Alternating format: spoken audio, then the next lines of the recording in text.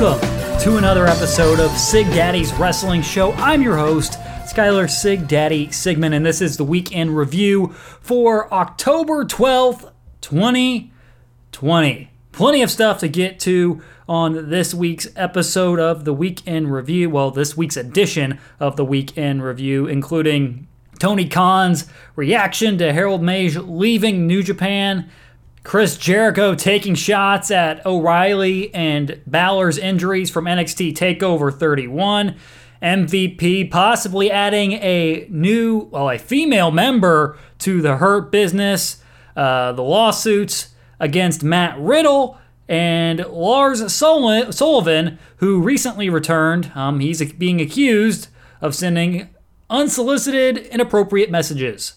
I'll talk about all that, give you my opinions on that here in a few moments, but I wanted to get into a few things before I got into those topics. Thoughts on stuff going on Raw. Last week they revealed that Mustafa Ali is the leader of Retribution. I thought this is the best development they've had ever since this group debuted. Hopefully they use the hacker storyline they dropped to connect the dots to him being the leader of Retribution. I hope so. Otherwise, it feels completely random. Impact last week. The Rich Swann, Eric Young stuff I thought was a little corny, but it worked in storyline context, and it just made Eric Young look like more of a psychopath, because if you didn't watch Impact, Rich Swann's working out, he's talking with his trainer or whatever, his doctor, and they're like, oh yeah, he's 100%, he's ready to go, he's cleared to go in ring, and then Eric Young shows up as a doctor, disguised as a doctor, and attacks Rich Swann, re-injuring that ankle. Other things from Impact, they're falling into the same habit of WWE a little bit, because you see the same matches running week after week after week sometimes. Like this Tommy Dreamer, Brian Myers. They've already had 3 matches, or 2 or 3 matches in the last couple of weeks. It's kind of getting old. You can't do the same thing over and over and over again. They did that with Tennille Dashwood and Jordynne Grace, and then they also did it with the Rascals versus Team Triple XL. Also, some really good stuff, though. Some really good stuff from Impact, including Heath and D'Amore. The contract signing they did was great. We might see a darker side of Heath, which I'd be totally down for.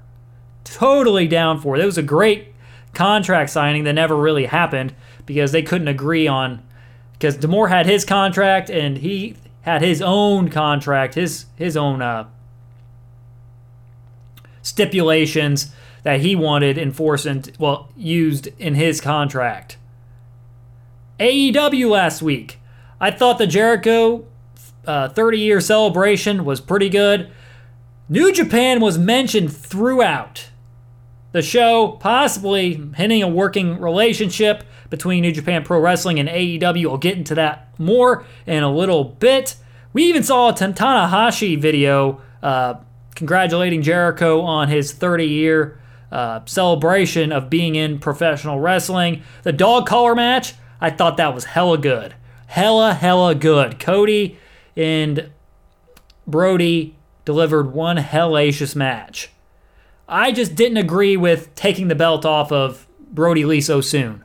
But it's fine. Perfectly fine at this point. I just think it was a little early for him, but Cody came back with a darker side, a little bit of a darker edge. Came back, got his title even though he had a huge loss a few weeks ago, about a month or so ago. He comes back, gets his redemption, wins the title back, which brings in the AEW, well, not the AEW, but the TNT title defense every single week. That was a highlight for the last few months, to be honest. And I'm glad that'll be coming back here soon. So, because a lot of guys got opportunities from it. Ricky Starks and Eddie Kingston are two. They got contracts. Warhorse, he got exposure on national television. Other guys, they got a chance to shine against one of the biggest stars in the world right now. Jungle Boy. I think Cassidy or Quinn, one of those two. And also, Sonny Kiss. They've all gotten a big opportunity to shine against one of the biggest stars in professional wrestling right now. But let's get into the first news story. I mentioned the New Japan name drops during Dynamite last week. Yeah, back to that.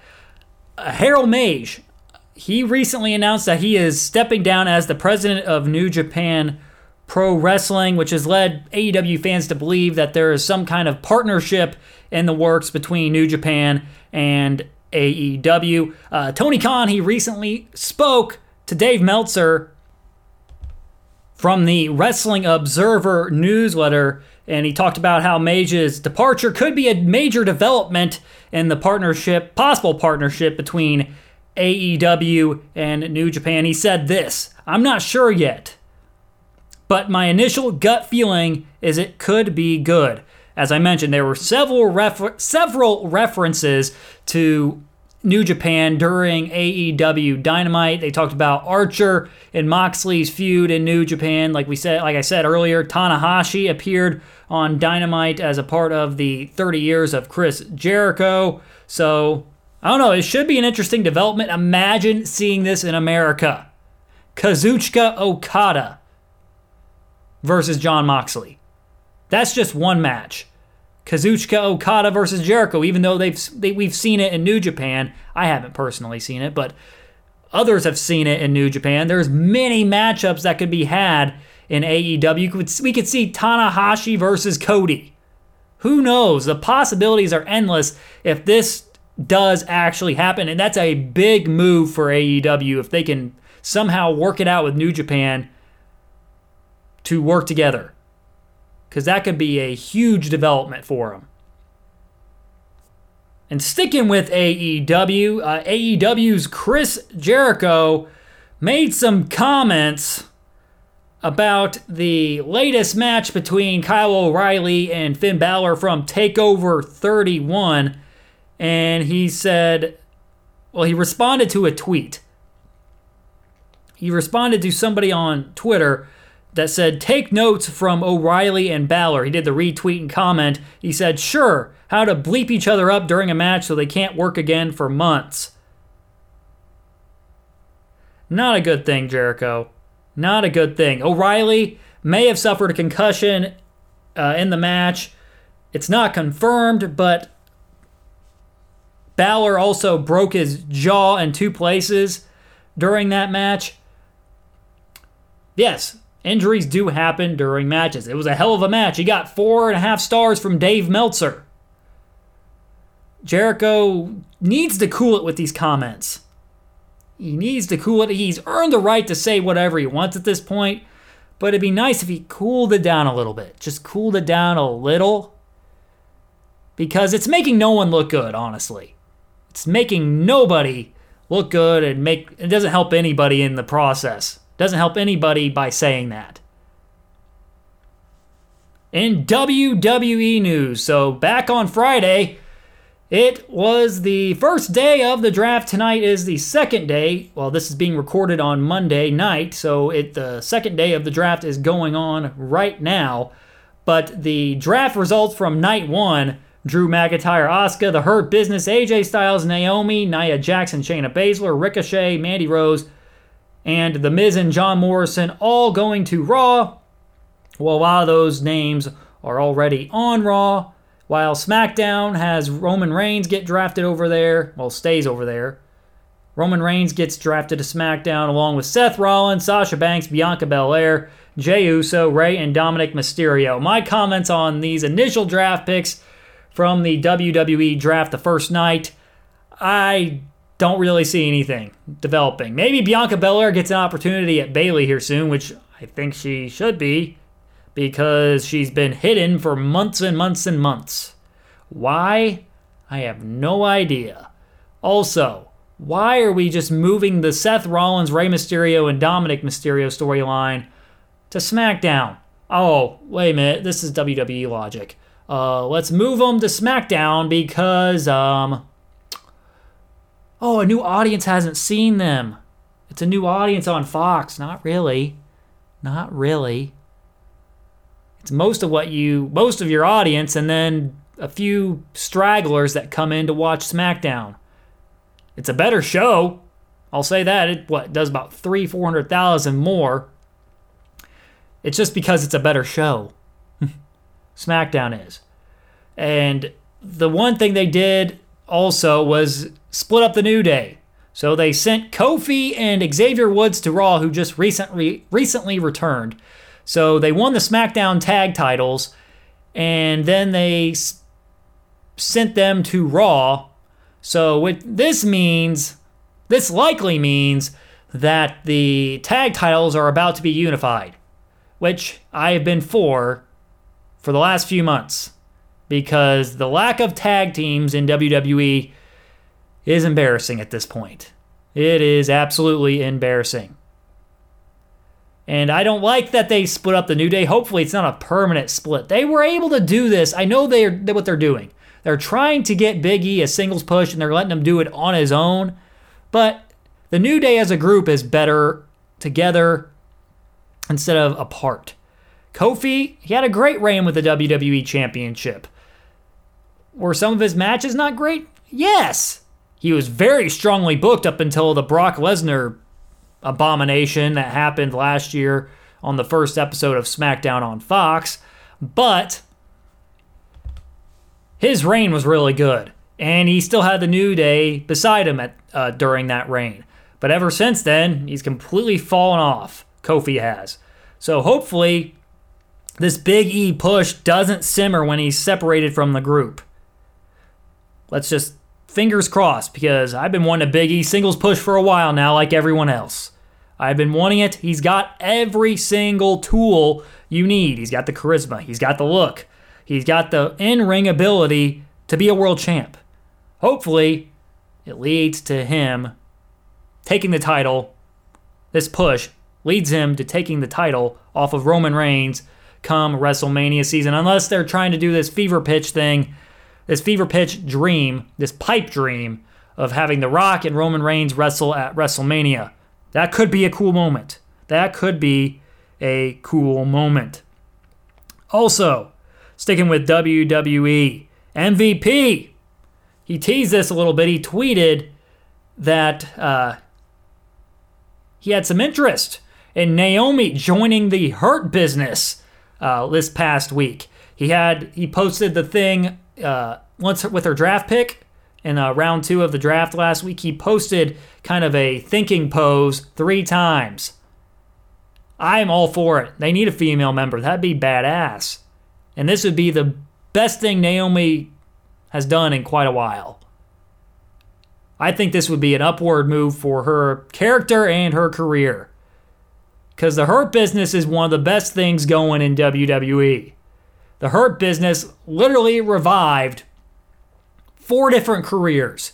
MVPs, Bobby Lashley's, Shelton Benjamin's, and Cedric Alexander's. It has revived all 4 of their careers. It's a fantastic group. And adding Naomi to the fold, who has been mishandled and underutilized, would be a A+ move in my opinion. A+ move there. Last Friday also marked the return of Lars Sullivan. You haven't seen him for a while, have you? But there's some backlash already. Big surprise. And this time, it's Lars Sullivan being accused of sending inappropriate messages to a married woman. And it was a thread on Reddit that popped up with screenshots, not today, but popped up yesterday. The messages show that Sullivan was asking her how much it cost for, in quotes, booty pics. Correction, booty program.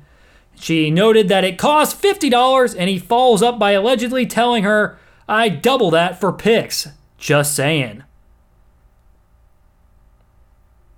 And the messages don't stop there. He said he's enamored with her profile, and I like looking at your legs. And also he says, allegedly, "You got any booty pics in those, hon?" She responded, "Hey Lars, I'm going to refund you your money. I told you before I block people who send me messages like this So you've kind of had a warning. I don't have time to work with clients who don't respect boundaries. I'm a happily married woman. It's also not very smart on your part, given you're quite well known. And this is not the first time Lars Sullivan has said dumb stuff. He got in trouble back in 2019 when old forum messages popped up that were misogynistic and racist. My goodness. My goodness. He comes back and he's already being pretty stupid again. Being pretty stupid again. He had to recover from injury, but he was also in trouble for the misogynistic and racist post. But man, dude, all you have to do is keep your mouth shut online. It's not hard. It's not hard. My goodness, I could have made a bad joke there. Very bad joke. But I kept it to myself, thank goodness. And speaking of accusations, Matt Riddle. He's being accused of a multitude of sexual assaults in a lawsuit filed by Samantha Tavel. The Chicago Sun-Times, they're reporting that Candy Cartwright, real name Samantha Tavel, has filed a lawsuit against World Wrestling Entertainment. According to WWE, she has not filed a lawsuit yet. She has not served them with a lawsuit, but the suit alleges Matt Riddle of multiple incidents of sexual assault from 2017 until January of 2020. Tavel states that after refusing to perform, quote, forced sexual acts on Riddle, she was fired by Evolve in January, and she was terminated due to issues with talent, in quotes. And this all began during the Speaking Out movement. It should be interesting to see how this story develops. I don't know who's in the right. I don't know who's in the wrong. But if this did occur, it's absolutely awful, and I feel absolutely terrible for her. No one should ever go through that. No one. And Matt Riddle shouldn't be doing that stuff, especially when he's married. Having sexual relations with another woman when he's married. It's absolutely ridiculous. And honestly, I don't know why WWE has him on television at this point. I don't understand. I don't get it. WWE, the last few months have not looked good in this Speaking Out movement at all. Other than a couple of guys. They got rid of Gallagher, and I think Jordan Devlin was also accused, one of the names accused. They got rid of a couple of people. But the Velveteen Dream situation is all kinds of messed up. And this situation is all kinds of messed up. WWE should not have Matt Riddle nor Velveteen Dream on television at this point. And if Matt Riddle is guilty of all these acts, which I don't know if he is or not, shame on him. Absolute shame on him. And shame on WWE for keeping him on television. And shame on WWE for even allowing him to still have a job. But I don't know who's guilty and who's innocent. So we'll have to see how this rolls. Whoever wins the lawsuit. Which doesn't mean it's the truth, whoever wins. It's probably whoever has the better legal team will win this lawsuit. But we'll see how this goes. We'll see how this develops. I don't know. This is just a very weird situation. That's all I got to say about it. But I hope you enjoyed this edition of the Week in Review. Coming up next week will be another edition of the Week in Review. I'll also have some new episodes coming up here later this month, including my Bound for Glory 2020 pay-per-view review and also my Hell in a Cell 2020 pay-per-view review. But until then, make sure to follow me on Facebook and Twitter at SigDaddyWrestle, and make sure to punch that subscribe button as hard as you possibly can on Apple Podcasts, Spotify, the iHeartRadio app, and many, many other podcasting platforms. Until next time, this is Sig Daddy signing off. Thanks for listening, and so long, everybody.